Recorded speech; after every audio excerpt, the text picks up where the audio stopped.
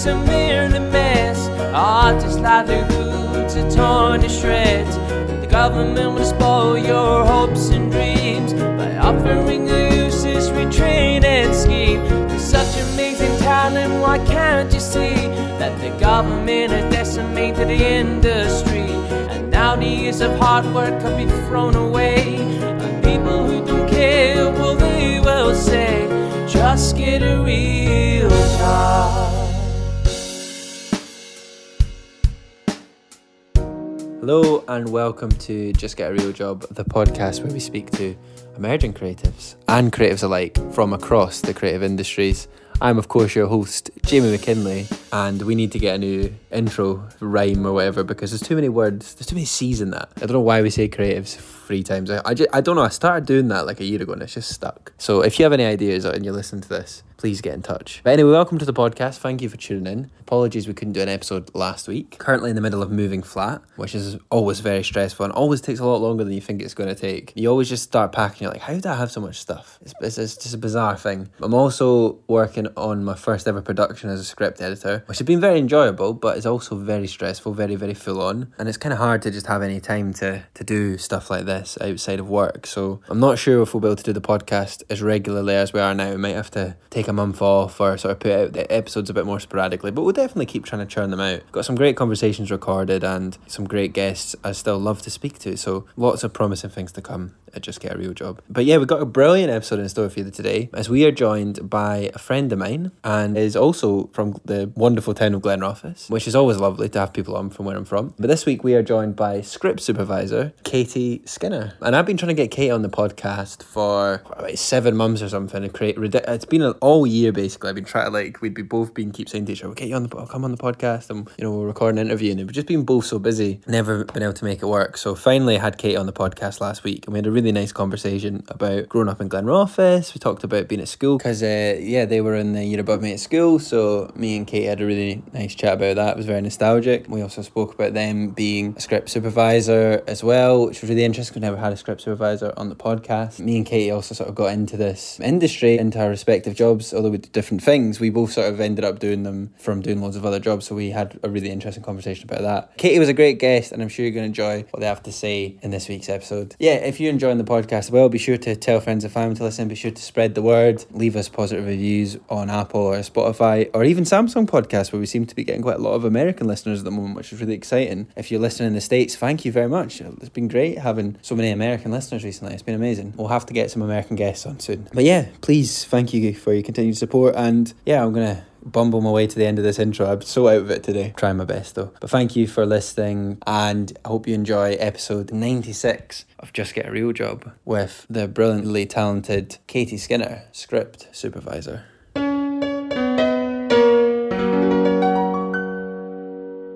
Hi Kate, how's it going? Nice to see you. Hi Jamie, it's lovely to see you too. It's going really good. It's going very, very good. Thank you. It's only taken us, what, 7 or 8 months to get to this? I mean, every time I see him, like, we're doing a podcast soon, and it's like, would any of us have time anymore in this TV industry? Who knows? It's actually become a running joke, I would say, by this point. But no, I'm genuinely thrilled to be here. Although admittedly, I have quite a lot of free time at the minute. So I work in TV and have free time, it would seem.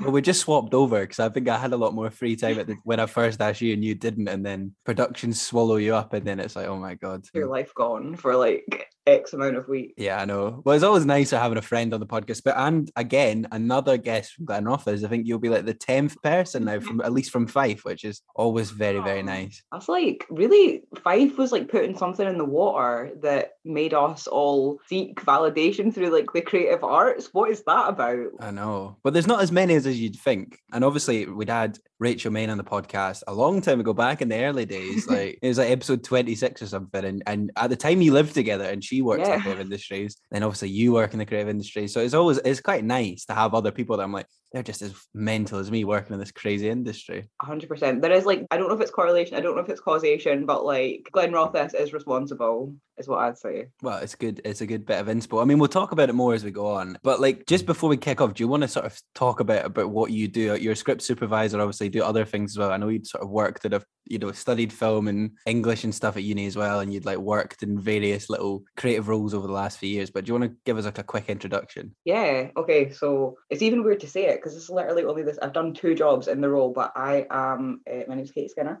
And I am a script supervisor, which is like very, very new. But as Jamie had said, I worked in factual TV for a little bit before that. I worked in projection and in like curation and programming for cinema. So it's always been related to visual arts. But I've found myself having fallen into the script supervisor role, and I actually love it. Like, I feel like it was the job that I've been waiting on. So yeah. Yeah, no, it's very exciting. Plenty to sort of get through tonight. And as I say this, everyone I interview who I know quite well, when I do my podcast voice or do like my usual interview spiel, I just feel like the sort of self-conscious. I'm like, in my head, I'm like, that that I don't really speak like this in a normal. I mean, we were out on Saturday. I was even, you saw me. Yeah, it was like, who is this person speaking to me now in this moment? No, but I love this. It's like the phone voice. It's like, I feel that I know you better now that I've heard your like professional voice. Oh my God. I know. Well, we'll see. We'll see how we get on. But obviously, we like to kick the podcast off by asking about people's earliest creative memories. So do you remember growing up in the lovely town of Glenrothes as a youngster? Like, were you always interested in film or the arts or anything to do with what you're doing now? Were you a creative child? Yeah, but like not actually anything to do with what I do now. So probably my first creative memory would be singing, but then that was just something I did. Probably the first thing that I really fell in love with creatively was fashion. And so I used to like for until I was way older than I should have been, but like especially just as a young child, I was like paper dolls, dressing up Barbies. It was never playing with dolls or anything. It was just like making them look a certain way. And I think maybe that's where I got my appreciation for like aesthetics, maybe, but it just was always how things look was like a big thing for me. Yeah. So just like interested in like the colours and the sort of more from a creative standpoint than I'm playing type thing. But you were obviously not really conscious of that as a child either. I don't know, like that could be like, lol, potentially we're finding out if it's autism. That could be a potentially autism thing. I don't know what that really was, but regardless of the kind of playing with it, I think as an adult, I can look at it now and realise that maybe what interested me so much was like creative expression and like that fashion meant something, that it like spoke to something. Obviously I don't think I thought that at the time because I was a baby, but like I think that's the link through is creative expression through how we look and like what we see. So I think it was just realizing I was a very visual person.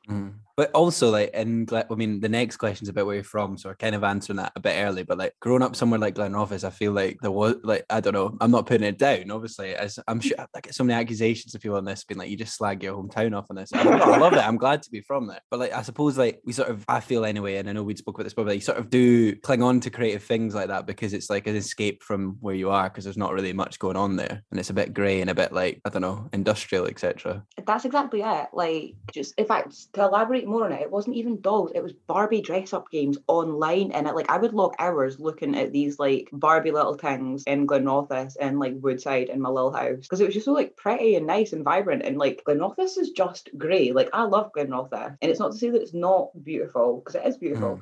But it's like an old mining town, and I think definitely from a young age I wanted something like bright and poppy and like in my face and like camp. I wanted Camp Honey, and I think that's where that came from.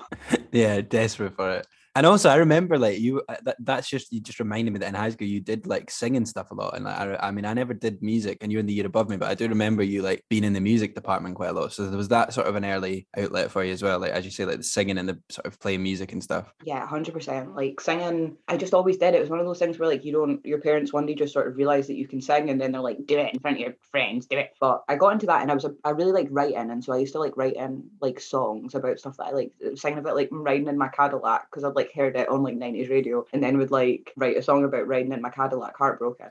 And yeah, it just always has been an outlet, whether it's like being in bands or like doing it publicly. Like never was a big fan of like singing on stage or whatever, but there is something really nice about like performing with a band. I always like the unity as well as the creativity thing, just like, or being in someone's basement and just like doing a really awful rendition of a Nirvana song. Like, yeah, it's a good way to get the angst out, I think, definitely. And you used to do like vocals and stuff for people's recordings. I remember you doing that. I'm pretty sure I remember like seeing that happen a few times over the years. Yeah, like they were just like people that sang just were like utilized very aggressively by like one specific music teacher, a great guy. If you had any musical inclination, then you were doing your work. You were like doing bits. You were staying after school and you were working on these good people's sound record, like a sound engineering program thing. And it was just like, yeah, it was did a bit of that as well. back in the day. Well, that's it. I feel like everyone that is from Glenrothes that we kind of know has music a little bit in common. Music was definitely a big escape. And obviously Elliot, who obviously, growing up, you're best friends with Elliot, like Elliot's twin, and like listeners all know him well as our editor, etc. And like I've been a big part of this podcast. But he's like a prime example of that, like very musical. I mean, you were, as you say, like playing in band. Did you like perform the talent show in bands and stuff then? Yeah. Because I don't really remember this, because I wasn't popular enough at school to be going to these cool things until I was a bit like in the last year of school. So I kind of, when you were still at school, I didn't really exist. I know that I did, but do you know what I mean? I feel like I knew who you were. Like, yeah, but I was people quite knew who you were. You weren't like the invisible man. But I just feel like I wasn't aware of things like in that way, if you know what I mean. I wasn't like, I didn't know all the goings on, etc. I'd make him sound like much more of a loser than I was. You're like, what is this character you've created for yourself? No. I've come across bad. Like, listen, to the listeners, I don't think I'm the main character in an indie film. I probably did then. I don't anymore. But I don't remember like that all happening really. Yeah, it was.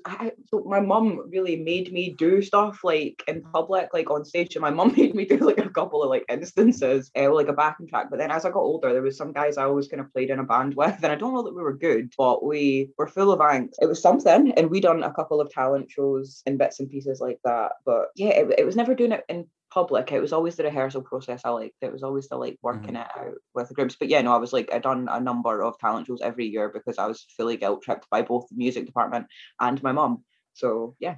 Thanks, Mom. No, I'm kidding. Thanks, Mom. Yeah. Well, the next question is about obviously where you're from and how that's influenced you. We sort of kind of touched on it quite a lot already. This happened with Rachel. I just end up being like half the episode will be us like being nostalgic about growing up in Glenrothes and what it means to us, etc., etc. But touch on that, like what has Glenrothes influenced you like as a creative person, etc. It's such a weird one because on the one hand, and maybe you'll feel like this, knowing that kind of to do these creative pursuits you had to leave Glenrothes was like a big thing. What was good and bad about Glenrothes is that it sort of pushed me out of my comfort zone because I had to leave, and like I don't know, I was very nervous to like leave and get out, but ultimately it is what it gave to me on that side. So the getting out of it, that is something, and I don't mean that to sound like dead arsey, it's not meant to, but it was like understanding that like actually you would have to make a sort of wider life change to have what you want, and that was like a good thing to get. Maybe the other thing, the biggest thing about Glenrothes, I think it's just the people I met, because it's like it's all you kind of know. I don't know how living somewhere else might have made me more or less creative, but I do know that, for instance, my favourite place in Glenrothes / more so in Fife is the Adam Smith Theatre, but then my second place would be the Rothes Halls. And it was like those sort of art spaces when there wasn't loads of art spaces really made art stand out for me. I worked in Halls as well when I was younger, like as an usher. And it was, I don't know, I think it's like when there's maybe not so much opportunity, you find that you gravitate not only to creative people but to like creative spaces too. And it was nice to have that maybe on a smaller scale than it might have been if you just lived in Edinburgh or like somewhere that and you took it for granted. Yeah, that's interesting. Like I think because it's not to chat badly of it, but it was just it honed the interest in. But the biggest thing I think I took away from Glenrothes is the sense of humour. That was so fast. The sense of humour, because I just think that it's seeped its way into every sort of part of my life and like how I react with people. Does any of that make sense? But yeah, I just think that there's a very I think it does. Glenrothes Fife sort of sense of humour that I think it's maybe endeared people to me or other Glenrothes people to each other. Yeah, I totally get what you mean about the humour thing, because it's like the way that I like speak to my mates that I grew up with is like so different to any other friendship or relationship I've had like anywhere else in my life. And I still have that sense of humour, but it's just a very specific, I can't explain it. It's like unique to that thing at being grown up in Glenrothes. May I elaborate? But no, it makes total sense. And there is that aspect as well about, like, as you say, that you have to leave the place. But you might understand this, and I think I spoke about this with Rachel at the time, but that sort of other sense of growing up somewhere like Glenrothes, you feel like ridiculous having the notion to like want to go off and work in something like television or be in the creative industry. Like saying that you want to do that when you're older feels a bit ridiculous, almost like I don't know, if you said that to somebody, they might be like a bit like, what? I mean, that people like that around here don't really do that. 100%. Which is obviously wrong, because look at us all now. But because here we are doing like big man town. But I think that's exactly it. It's so like it is an old coal mining town. It's an overspill town from like, I'm pretty sure Glasgow, if I'm right. Yeah, the new town. It's a new old town in a way. It's a new old town, and all the industry died. Like, it's a very, very working class place. And like, I understand that people might be like, well, stay in your lane a bit, because that's not what like your parents did. Like, that's not, I don't know, that's just not the done thing. But then again, I don't know why this is totally random, but I feel like you might have been there as to the Glenrothes thing and the kind of not doing it. Did you ever go to the Kino in Glenrothes? Yeah, it's a lovely cinema. Yeah, the Kino. It's a really nice cinema. It was exciting when it came back. It was so exciting when it came back, and Glenrothes was gassed about it. The Kino got used. I feel like even in these working class spaces, like people still did want that creative outlet. Like I remember like going to like horror nights, like a bunch of people like in my year and the year below. And like going to see there was like not horror, sorry, cult movies, and like going to see like cult movies and like the little like couches in the Kino and like they do like midnight showings and stuff. Remember? Yeah, the midnight showings. They done like the Breakfast Club and stuff like that, and like Labyrinth. You were at Labyrinth as well, weren't you? I remember that. It broke. We had to all leave. Yeah, we had to all go and then go back. I knew you were there. Yeah. Wow. Go back now. That was nothing. That was completely unrelated to anything. But basically, yeah, I don't know. Like Glenrothes is a vibe. And it has vibey things. But that's so interesting as well, speaking about the Kino. And I know we'll come on to this because I know you worked in a cinema as well at Stirling and obviously done your usher work. But in Edinburgh, the film house has just closed down, which is really sad news. But that speaks to like even in these cost of living times and such a hard part of, people are desperate to go into the cinema and are desperate to escape into art. And that's why the arts are so valuable. And it's sad to see, things like the film house closed down. And like, I'd never thought about the fact that Glenrothes just having its own cinema was such an important part for people's sort of identity, etc. Like that. I've never thought about it like that, and it's so true. And it is a shame that we have to leave this town to sort of do what we want to do, and that sort of feels like, I don't know, it doesn't get its own creative representation because of that, almost. 100%. Like it is a shame because it's like these little like towns with these little cinemas and like work like miners clubs next to it and X, Y, and Z. Like there is such an absolute beauty to it. I don't think it does get the credit for the fact that like it will be the fact that me and you have a shared memory in that place. I'm sure that there's a lot of people who actually the Kino you could thank for the fact that they were like, actually I do want to do something creative, and then maybe went elsewhere. But small towns absolute create gold. There's no two ways about it. Like small towns breed genius because there's not too much to do there. Like you end up being creative to pass the time. Yeah 100%. Oh, another question, I'm excited to ask you this because I might actually know what the word means, but like, do you have a favourite word or phrase from Fife or from Glenrothes that you really love to say or that you think of often? Oh my god, yeah, it takes a lang spoon to sup with a fifer. I think you told me this one before when we sort of spoke about the questions I asked, but do you want to unpack it for the listener? Oh wait, I'm now like, do I actually know what it means? So it takes a long spoon to like sup, which I thought meant eat with I thought like it's just like Fifers are a bit crazy and a bit like nuts and very suspicious of people and are just a bit sort of like unhinged. What is yours? I think about a specific one to Fife because I've been in Edinburgh for so long. I've forgotten my route. I like that we say Bairn instead of Wayne, right? We say that. I like that, and I like that we say Bairn. Baffies as well. That's good. Baffies is a great Scottish just do it better, but specifically, Fife. There's so much Fife dialect that I just can't like think of. Right, okay, you'll need a long spoon to sup means you'll need a long.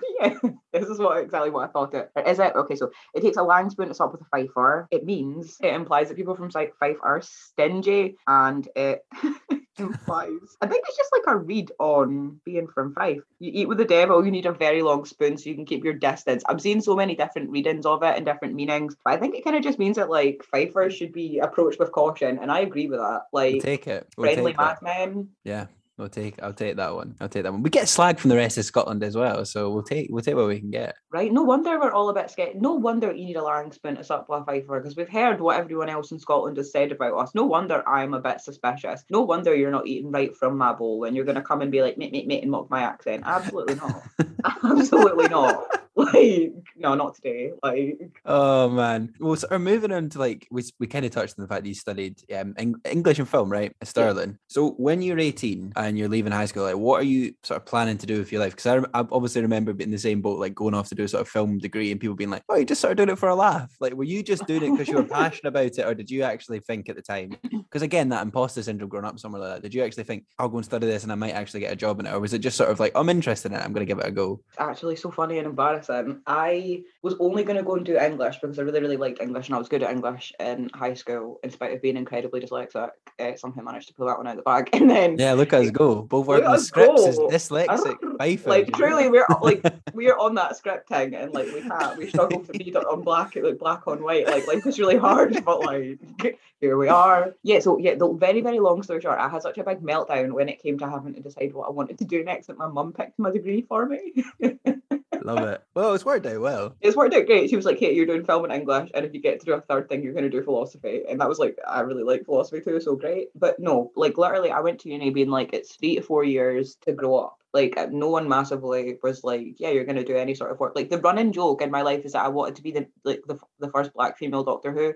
No, never knew what I wanted to be. So my mum's like, yeah, when people ask me, I just tell them that you want to be like Doctor Who. I was like, yeah, cool. Is that still an ambition you hold? It still is definitely, no, 100% is still, I won't be the first, I think, but I might be like a fun non-binary doctor. Anyway, still very much a thingy. But yeah, my mum was like, you're going to go do something. And I was like, this is just going to be an opportunity to grow up. I never actually considered working, never thought about it even for a second, because English is great. But English, I was like, well, I don't want to be a teacher and I also don't want to be a lecturer. So I don't really know what I would do with English. And then film, I hated everything practical. Like, I absolutely detested it. I didn't enjoy filmmaking. I didn't like having to make a film on a phone. I hated writing essays because of the dyslexia, but also like I liked talking about it. And what I figured I was most interested in was programming and commissioning. So it wasn't anything creative at all, like at all. It was, but I think that is a little bit that is creative. Programming and commissioning is kind of creative, right? Do you know what? I suppose it is, but it's not like that. I don't know. I know that most of the people in the class, when we done the sort of understanding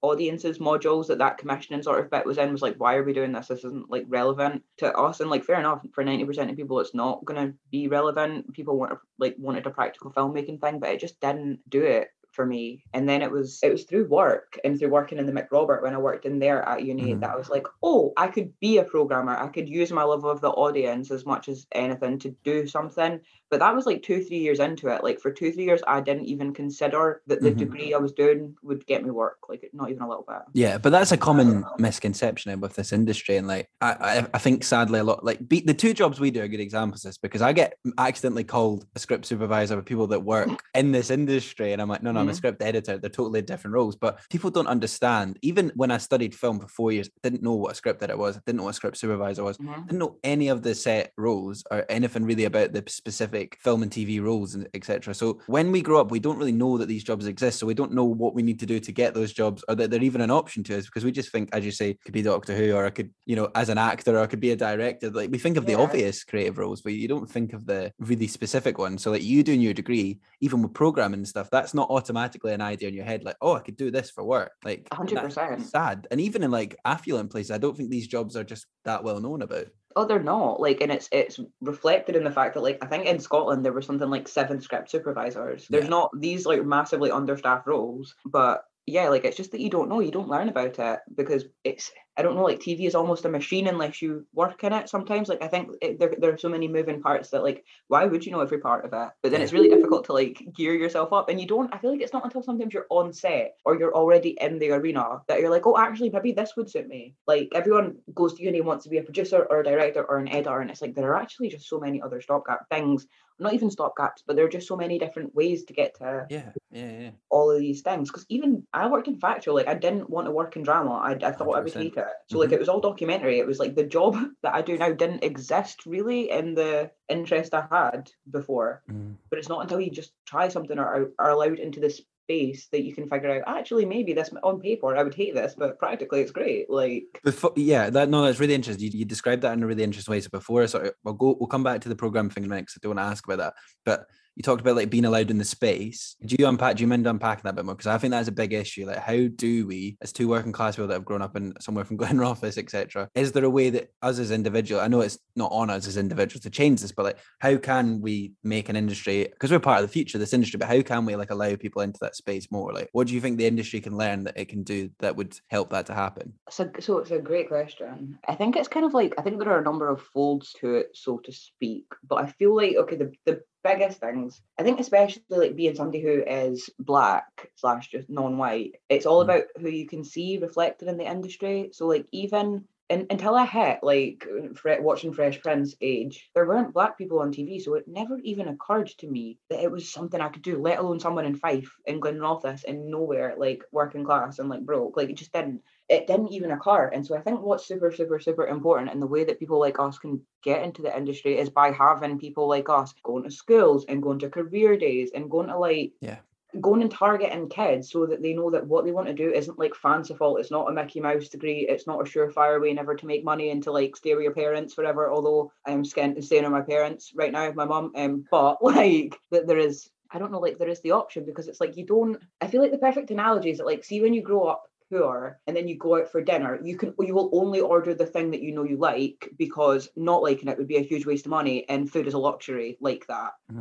If you have the opportunity to just see all these other things, then you're not just always going to get a burger and chips. You might actually try lasagna, because your whole life isn't on burger and chips. Is that like a rubbish analogy? No, I think that's really good, actually. I think that makes a lot of sense. It's like getting the opportunity to like actually take a risk and try. Say, for example, you think, I quite like props or art or something, or even if you take this out of the TV industry, like, and you want to be like in a band or something, and you want, just taking the risk to try learn guitar or something. It's like, if you know that that's an option and it'll be okay to do it, then, that helps. But obviously, unfortunately, a lot of people don't have the money to take those risks, especially at the moment. But it's allowing people the time and space to sort of get that opportunity, isn't it? Especially in an industry like TV, like, as you say, just letting people know that these things are. And I think we need to be a lot better as an industry at going out and letting people know about it, because it's a bit of a gatekeepered industry, isn't it? Like, it's even more, especially, obviously, I'm speaking as a white man as well, so it's a lot not as bad for me. But do you know what I mean? It is a very gatekeepered industry, and there's a long way to go. It totally is, and like, I don't know that it goes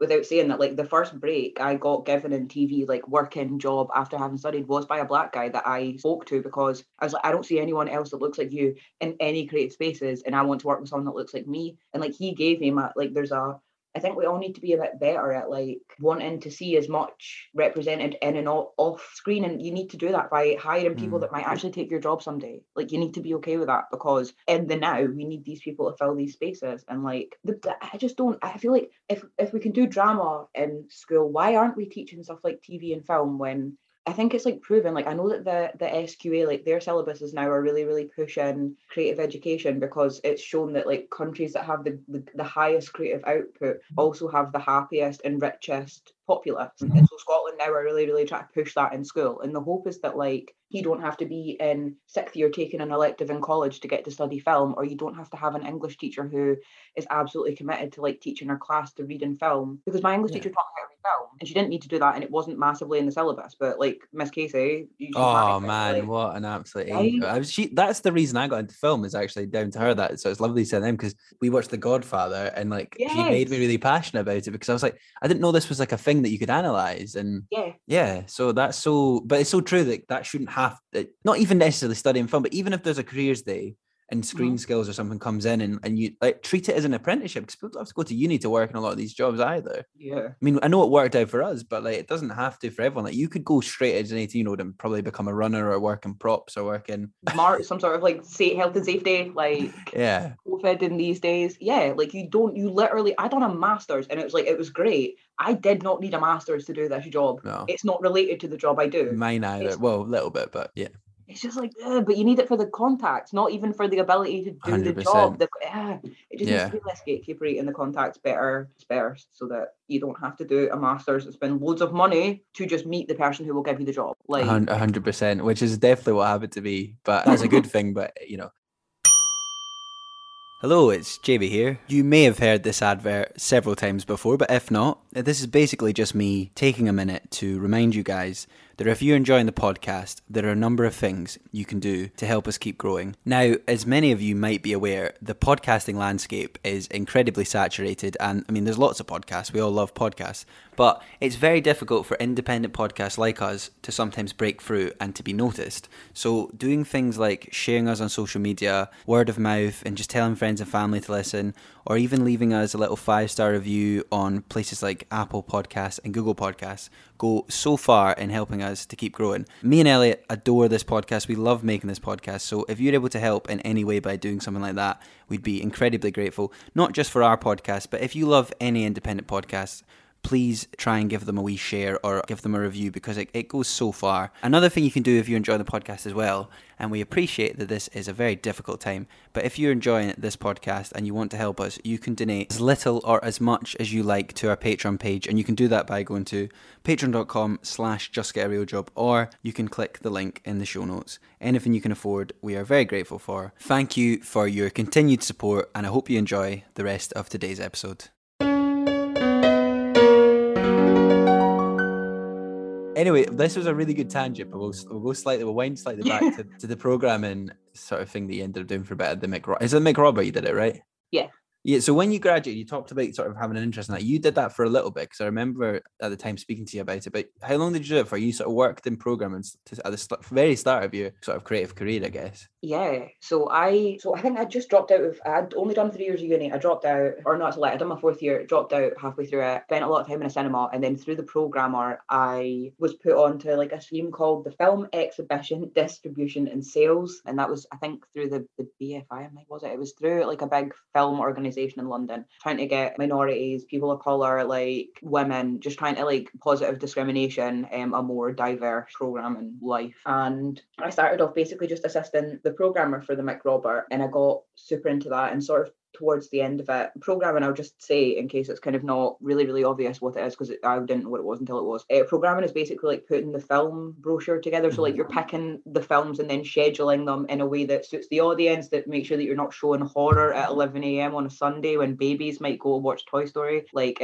you're picking all the films that go to your audience and then you're scheduling them at a time. It's kind of much how like there is a TV schedule. And yeah, super got into that and done that for like 9 months, done 9 months of that. And then I worked on their documentary festival for a couple of months also, and sort of curated that, or I didn't curate it, that's a massive, like I co-curated that with a programmer who absolutely knocks it out of the park with CSDF. It's called Central Scotland Documentary Festival, and it's stunning and beautiful. And so yeah, that was how I got my in, and absolutely just fell in love with understanding audiences and picking films for them. Is that how you sort of ended up going into factual slightly? Yeah, it was going to like documentary festivals and sort of film festivals to see documentary. I think I just realised quickly what a great mode of information is a documentary. It was just like it's the perfect way to learn about anything, and I really just got such an appreciation for people who are able to just tell the story of what there is. It's actually really, really hard to just tell the story of what's happening sometimes, and it's like to be able to do that in like a compelling way. I just gained such an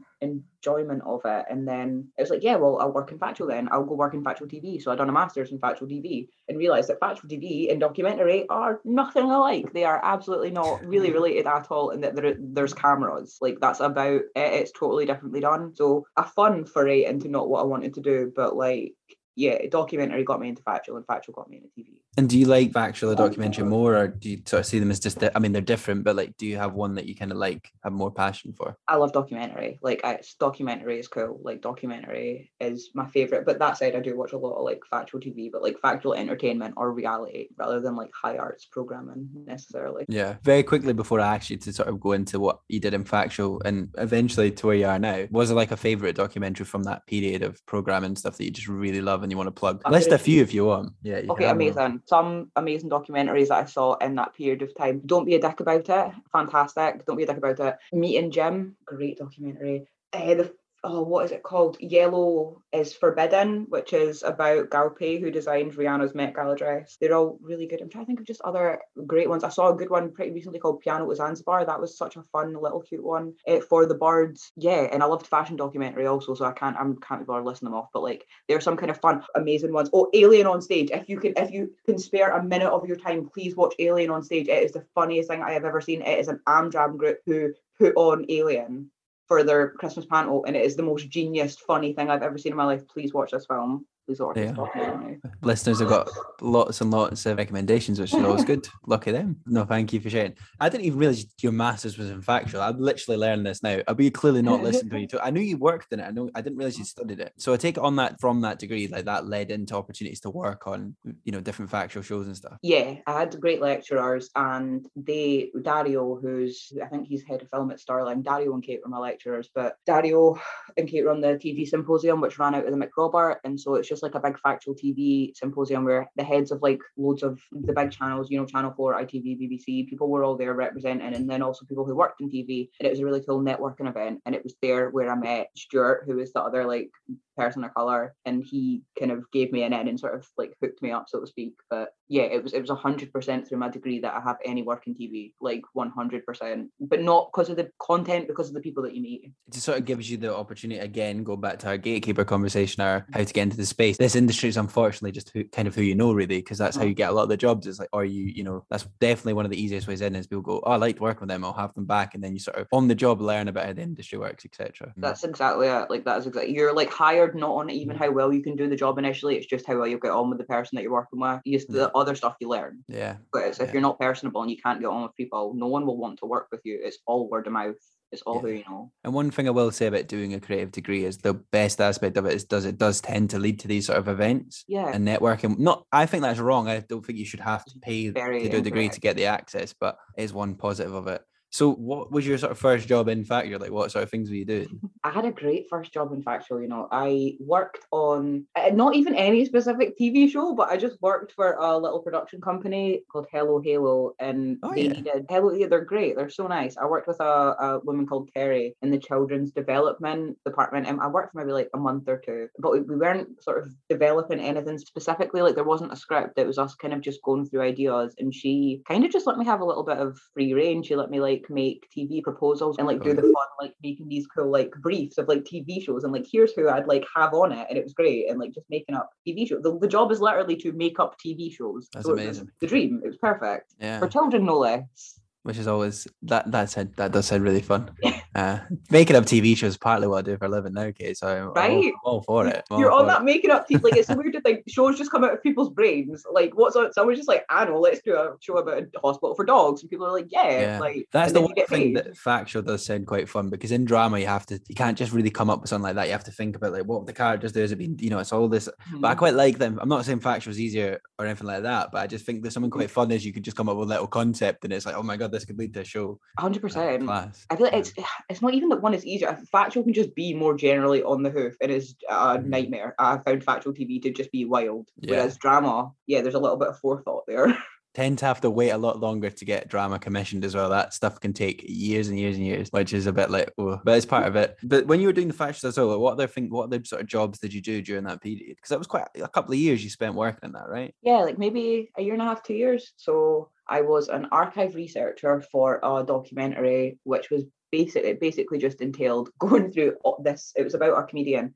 I had to go through all of his social media, find like videos that looked good or fun, and I basically just had to log so many videos of like this guy, and it was nightmarish, and it was all on spreadsheets. But I was like, yay, it's a credit, and like you need they'll tell you need 3 credits to get jobs easily. So I was like, I'll just do it. It's a credit.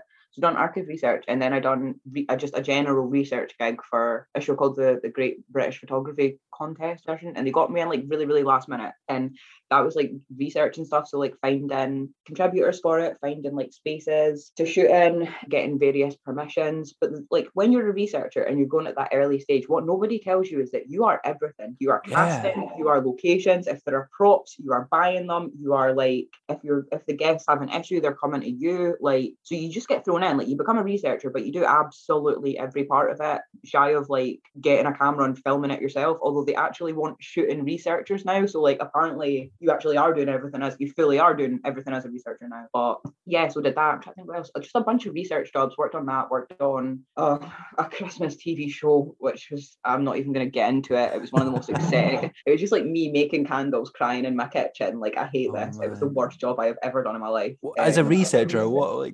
Yeah, as a researcher, they were like, go and find Christmas crafts. I was like, what are you on about? No, I'm a TV researcher. Tell me why I'm making candles. Tell me why I'm making candles for 3 days with a candle melt wax broiler thing. Like, I'm sure there will still be wax in that flat. It was actually cursed and I hated it. But yeah, just like stuff like that. Mainly research gigs. Mainly research. Yeah. What's really interesting about today's episode as well, okay, is you're talking about 3 different jobs in the creative industry. I mean, you're what, 26, 27? Like, talking about them 3 different jobs in the creative industries that are not very well known ones, which is really interesting because people can listen and learn about what research does, what a programmer does, and in a minute when we talk about it, what a script supervisor does. So it's good to have these, and you learn from each of these as well. So they probably all help in your current role now. But from the sort of period of being a researcher, how did the script supervisor stuff come about? How did that all present itself to the universe? So weird. Again, it was the same guy gave me a lot of like nudges and like sort of put me forward for a lot of stuff. So like I've been working on this like magazine show for like a really long 6-month Factual contract, which is quite unusual. And I was like a researcher. I was doing like their social media and I was in hell and I was like, I don't care about, I hate this. And this guy's like, yeah, like there's a thing coming up. It's like an Amazon traineeship for like a big Scottish drama sci-fi thing that's going to be getting shot in Scotland and Leith and in Edinburgh. And I was like, like, okay, don't really want to do this. Don't really want to actually move to Edinburgh. I was like very like, no, I was really scared to like make a change, even though I hated research. And so like, he's like, just give me your CV and like, I'll put you forward for it. And I was like, great, brilliant, fine. So I get an interview and the girl's like, so yeah, like, what do you want to do? Like, here are some roles. She's like, well, there's like script supervisor, there's costume, there's like camera trainee. And I was like, I would like to be costume. And she was like, right, do you sew? And I was like, no. And she was like, ha ha ha. Next joke. She's like, you want to be, you idiot. So I didn't hear anything for them for ages. I was like, well, I want to do costume. So what? Where did I get the goal to be like? Well, I suppose it ties. It ties back into what you said at the start about your love of costume and dolls, right? and stuff. And so I was like, yeah, but like, look, this is brilliant. It's a traineeship. Now you have to have basic ability to if you want to be a costume trainee. So they were like, nah, get out here, you clown. Heard nothing from them for ages. And then I got a phone call like, look, we think you'd be quite good at script supervisor. Like, and I was like, what does it entail? And they were like, they were like, things. You do your continuity. It's another name for continuity. And I was like, go on then, fine. So I had the interview with the script supervisor who I'd be assistant, and she kind of explained the job to me. And it was like, all right, okay, go on then. We'll give it a try. Like, totally out of my comfort zone. Didn't want to do it. Hadn't worked in drama. Didn't want to work in drama. Thought I would hate the long days. Thought I would hate being in a studio. And I got there, and it was like, this is the best thing I've ever done. Well, immediately I was like, okay, so this is what I've been looking for. This is why I've done so many other jobs, was because this is the thing I was wanting to do. And I just didn't even know. And again, what's so lovely about that story is, again, it goes back into this, like, just being in the space, getting that time to do other things in the sort of similar industry. You didn't even know. I love that when you went for this job, you didn't A, know what a script supervisor was, and B, you were like, I'll do something else. And then you landed into it, which is so quite beautiful, something quite beautiful about that. But what would be really good now is, because I've never had a script supervisor on the podcast before, can you tell the listeners what that job is? Because I think this is one of my things I love about this podcast, is we can give roles like this a bit of like space to like, so people can learn about them, because I've tried to do that through like little sprinkles of episodes in terms of what a script editor was. But tell us what a script supervisor is for those of us that don't know. Okay, I'll try and do this relatively succinctly. And what I will say is that I am very new to the job, so if there is like any script supervisors listening and being like, what is this idiot talking about? Like, okay, please come and help me. But script supervisor, the best way I heard it described is that a script supervisor / continuity supervisor is responsible for representing the editor and the writer on set, because neither of these people are on set. The job started as basically just being the director's assistant. So like up until, I don't know the exact date, but like for the first many years of there being script supervisors, director's assistant type people, they weren't even credited. Like, it was up to the directors if they would get credited. The role has grown so much now. And it honestly, you have to have an eye on everything. So basically the main parts of what you're doing is that before the shoot, we'll get the script, we'll have to break down the script, we'll have to like make notes about like characters, where they might be. Obviously the script is in order for us, but when you're on set, you don't shoot in order. So like having little details like where the character, if you're on page 8 of the script, but in page 7 they were in a different location, and you're going to be shooting page 8, and page 8 comes consecutively after page 7, it's really important then that the character is wearing the clothes that they would have been in the scene before, even if that's being shot months and months later. So you need to be making notes in the script of like, what should the character have? What are they wearing? Bits and pieces like that. Who is in a scene? Like, and you need to know the script off by heart too. So you're getting the script not off by heart, but you really need to know the script. You need to understand the dialogue. You need to understand the beats of it. And so that's another thing you would do. You would break down the script into its main beats, so that like when you're filming it, maybe if the director is super busy thinking about something else, you can be like, actually, well, I know that we've said we've got this scene, but there's a massive beat here missing, and it's not going to be edited together if we don't have this thing. So yeah, so you basically, you're going through the script, you're breaking it down, and you're figuring out what you need at the start, pre-production. In production, you are representing writer and editor, and you are making sure that like, it's like continuity is something that, see if it's done well, you don't notice it, but see if it's not done well, you immediately know when the continuity is wrong. So like, if you in a scene, a character is like tying their shoes up, and then in the next scene their shoe is untied, that continuity is wrong, and you will notice that. You are making sure that if a character in the wide is using their right hand, that in the close-up of that character they are also using the right hand, because it will not cut together properly without it. You're making sure that if a character doesn't know a line, you have the script and you're ready to be like, no honey, the line is this. And also like, you want to make sure that you're getting the director's, like, not the director's input, but you're like making notes for the director. So if he likes, you have to note what kind of the best take is, because the editor might not want to go through 9 takes of a scene, but the director will have a take that he likes. And on our like continuity notes, we will make a note of that. So literally we are just transferring everything that the writer has done from the set and from what the set has done to the editor. And we make sure that there's continuity between what actions are happening, but also in what's being shot. And so fundamentally the editor actually knows what it is that's being shot. Because if you're shooting hours of footage a day, that needs to be labelled, that the shot needs to be marked in the script. So then that's the next thing. This is so long and like not succinct. But then you've got to line the script and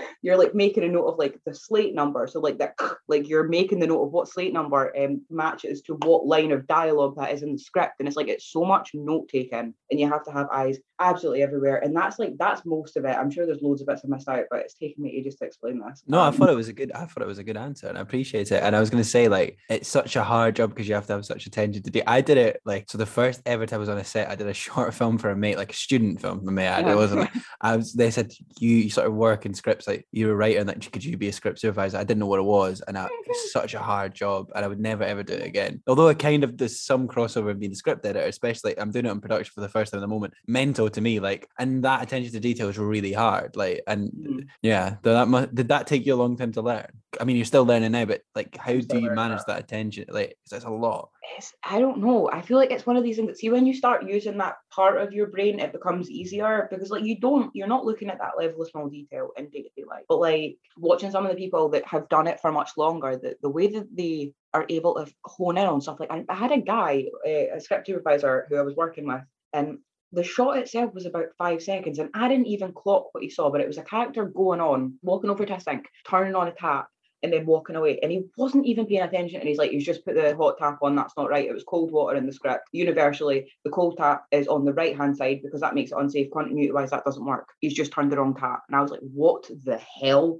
I was like, how do you know that? Or like he got phoned up like a month after a shoot because they were trying to get a close-up of a wider shot where a character is going to pick something up. And so the hand needs to be the same as it is in the right. And they're like, Ian, like, this is so bizarre. Like, do you know what hand that this character picked this thing up? We need to get a close up. We need to get a pick up. And he just knew. And it's like bits like that have happened to me in the last job. And it's bizarre the things that you actually do retain when you're so stressed about not like. I'm like, I know what character that hand used to pick up a pencil in scene like 18 because it just sticks. Like you're so stressed about getting it wrong that it actually just stuck. It's like, it's really bizarre. I don't know if that explains it, but just at a point you start seeing things differently and then you notice it in TV and it's really easy to practice because you can practice it constantly. You can practice really looking at stuff and seeing if it's right and you can practice trying to memorize lines. So like the way to get better at it is to practice, but also like I am not there yet. I'm no master at it. But you're new to it, so why would you? You know, you're not going to learn that overnight. But before, I know we'll start to wrap up because I know we've nearly been speaking for an hour, which is insane, but it's been great. But you just did like a really cool job on like as a script supervisor, and you got to go to like Spain for it and stuff. I imagine you quickly want to talk about that because you seem to have a great time. Oh my god, can I plug this film a little bit? It's a little film called it's the sweetest thing ever. It's a short film called Traveling Past, and it is directed by a fantastic first-time director called Rory Power Gibb, and all through a friend of a friend. Met up with them. The whole team basically worked, and this is like the whole team of legitimate sort of people. Like I was like, I don't belong here. I've done this job as a trainee once. Why are you bringing me in as a HOD? The people that worked on this job were like fantastically, stunningly beautiful, proficient, amazing professionals who were all like very like sort of highly praised in their individual sort of fields. And we all came together. We had a 3-day shoot in Scotland, and then we went for a quote working holiday in Spain to shoot this beautiful film that was shot entirely on film, which was a terrifying, fantastic, beautiful experience.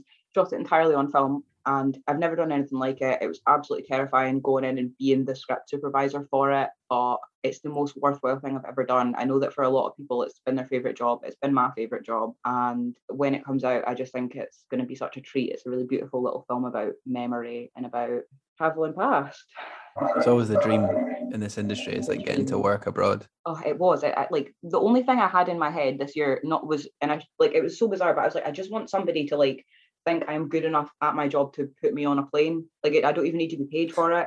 I just want to be valued enough to a production that someone would put me on a plane. And so getting that opportunity like was like incredibly like humble and amazing, and I'm so grateful for it. I'll be forever grateful for that role. No, that's lovely, and it's a good place to like try and get to as well. And I mean, I'm sure you'll, as you say, you're learning. There'll be lots more of script supervising stuff to learn in the future of your career. As I said, I'll start wrapping things up. I wanted to quickly ask, because you kind of touched on it at the very start, but like I sort of spoke about this a little bit as well, but like sort of at the moment you're sort of seeking a diagnosis for like autism and stuff, like do you want to quickly talk about it? Because obviously on this podcast we've been able to have some lovely conversations about, and you also talked about being dyslexic, and of course I'm dyslexic as well. Elliot, our editor's got Asperger's, and like I think it's really important to talk about this so people that listening know that, because so many people are in the same position, and it's a normal part of society, and like it shouldn't be seen as something different. Yeah. So right now, I'm in the process of trying to get a diagnosis for potentially autism, potentially ADHD, maybe Tourette's. There's like a couple of different things. The doctors are like working on it, but definitely what I could say is that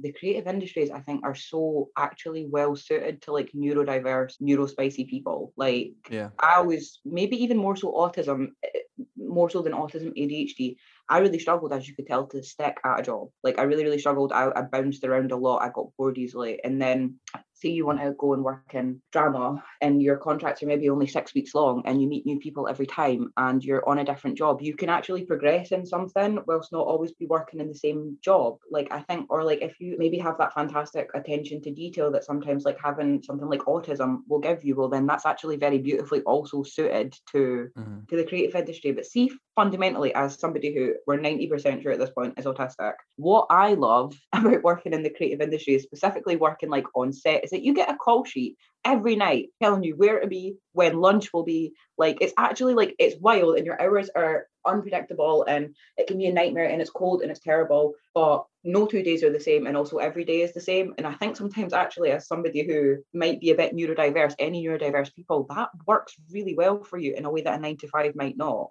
So I think I don't know, I think that there's no better industry for us when you get into it. Sometimes it can just be a little bit tricky and it can be difficult to, if you maybe are autistic, like I find it hard to go out of my comfort zone, but every time I've gone out of my comfort zone, it's been absolutely reinforced that like that's where you need to be. You need to be outside your comfort zone a little bit. And so I found that like these whatever neurodiversities specifically they are to name, I think it's part of the reason why I like working in the industry so much, because it suits me. And I think it's also nice just for you to talk about that, because it breaks the stigma that people have about those things. And because it used to just be a taboo to talk about it, but I don't think it is anymore, thankfully. And it's just good to, I just wanted to sort of touch on it. I think what you're saying is very, very true. And if one more person says to me, how can you be a script editor if you're dyslexic, I might bash my head off a wall, because I'm like, how dare you? How very dare you? Like, nah, it's not just about spelling, you know, you can understand. It's more than spelling. Like, we also have problems with our memory too. No, like, it's just, I don't know. And it shows how much you want it, the fact that you're fighting your instincts on it. You're fighting your instincts with like reading sometimes, and you're still doing it, and you're still absolutely killing it, Jamie. Yeah, you're absolutely nailing it. So anyone listening at home, you know, me and Kay are working with scripts, and we, you know, despite all these other things, you can do it. Don't let anyone tell you otherwise. Just get a real job. I've got 2 more questions. Of course, the name of the podcast, Just Get a Real Job. It all worked. Jobs we'd hated. What's the worst part-time job or worst real job you'd ever worked? Yes, very excited for this. I used to work in Claire's Accessories. I fucking remember that as well. You talking about? So Carson, I used to work in Claire's Accessories, and I used to have to pierce babies' ears, and it is actually it was the worst thing I have ever done in my life. And I was somehow always hungover, so like that's problematic in itself. Like, it was always the worst. It was always a scam. I hated it. Piercing babies' ears is wrong. Like, I don't ever, as someone who's queer, want to hear even one man speak about the gay ear ever again in my life, because I heard that but what ear's the gay ear? I don't know, man. Do you like men? Then that ear is the gay. If you don't like men, you don't have any gay ears. How about you get out of my face? The worst job I have ever done. Worst. I hate it. Sorry. Oh man, no, I'm sorry to make you relive that. Okay, we're at the end now, nearly, Kate. This has been a lovely conversation. I can't believe we spoke for an hour. I could speak for longer. There's so much more I could ask you, but I wish you all the best in the rest of your sort of career so far. It's really inspiring to like have someone. It's lovely for me having somebody from my hometown on, like, that's also in this industry. You know, you get it. Not many people do from Glenrothes, so it's nice. But to sort of close the podcast off, I'd love to ask what your sort of closing advice would be to somebody that wanted to A, work in the creative industries, but B, maybe specifically be a script supervisor. Oh, okay. Good advice to people who want to be a script supervisor. I think the best advice I could give you is, and it's generally just advice for everything, is don't take it so seriously. Don't take it all so seriously. Like, no matter what it is you want to do, regardless of being a script supervisor, you should not martyr yourself to it until like you hate your life. Like, find something you enjoy and then take the pressure off yourself. Finding the thing you want to do is the hard bit. you've got all of the time you want to hone in on your craft. But like, yeah, when you eventually do find that thing that you might want to do and you've tried loads of different things and been down loads of arenas, take a deep breath and just enjoy your life and see what happens. Because if it's script supervisor stuff, there's not going to be jobs for you just immediately. There isn't. It's going to take you like a minute to build it up. It's a hard job. It's difficult to just get a daily.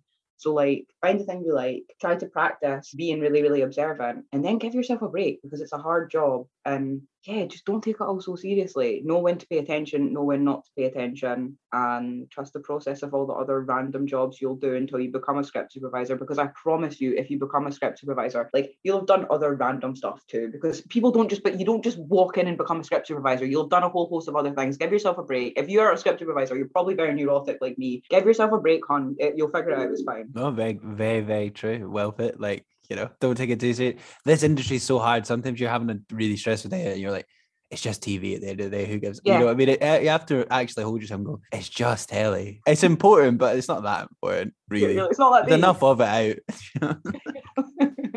But no, thank you so much for having me. This has been so nice. It's been lovely. Thank you very much, Kate. It's always, as I say, it's always lovely to have somebody you know on the podcast. So thank you. Oh, I'm sure I'll see you less sober. Well, there you go. That's all we have time for. Thank you to Katie for coming on. Really appreciate them giving up their time. Some really interesting insights there as well. So thank you for listening. As always as well, if you're enjoying this podcast, be sure to leave us a review on Apple Podcasts or Spotify. A 5-star one would be preferable, but you know, just a positive one in general would be lovely. If you're enjoying the podcast as well, we also have a Patreon page. I'm aware that there's a cost of living crisis, but if you can afford to donate even, you know, £2 or £3 a month to that would go a long way in making this podcast the best it can be. We invest all the money we make in the Patreon back into this podcast to make it the best it can be. If you're enjoying the podcast, this is episode 96, so we have lots of brilliant episodes in the back catalogue for you to enjoy as well. And yeah, as I mentioned at the start, we might not have time to sort of put these episodes out as regularly at the moment because I'm just so busy with work. It's a bit crazy. I'm moving as well, but we will try to put these out as often as possible, and when I've sort of finished on this job, we'll be able to go back to sort of weekly podcasts, which will be much more enjoyable for me because I love doing this. But we'll do what we can just now, and there's some really exciting things to come. Just get a real job. Until then, I hope you have a lovely week, and we'll be back at some point in the near future. Just get a real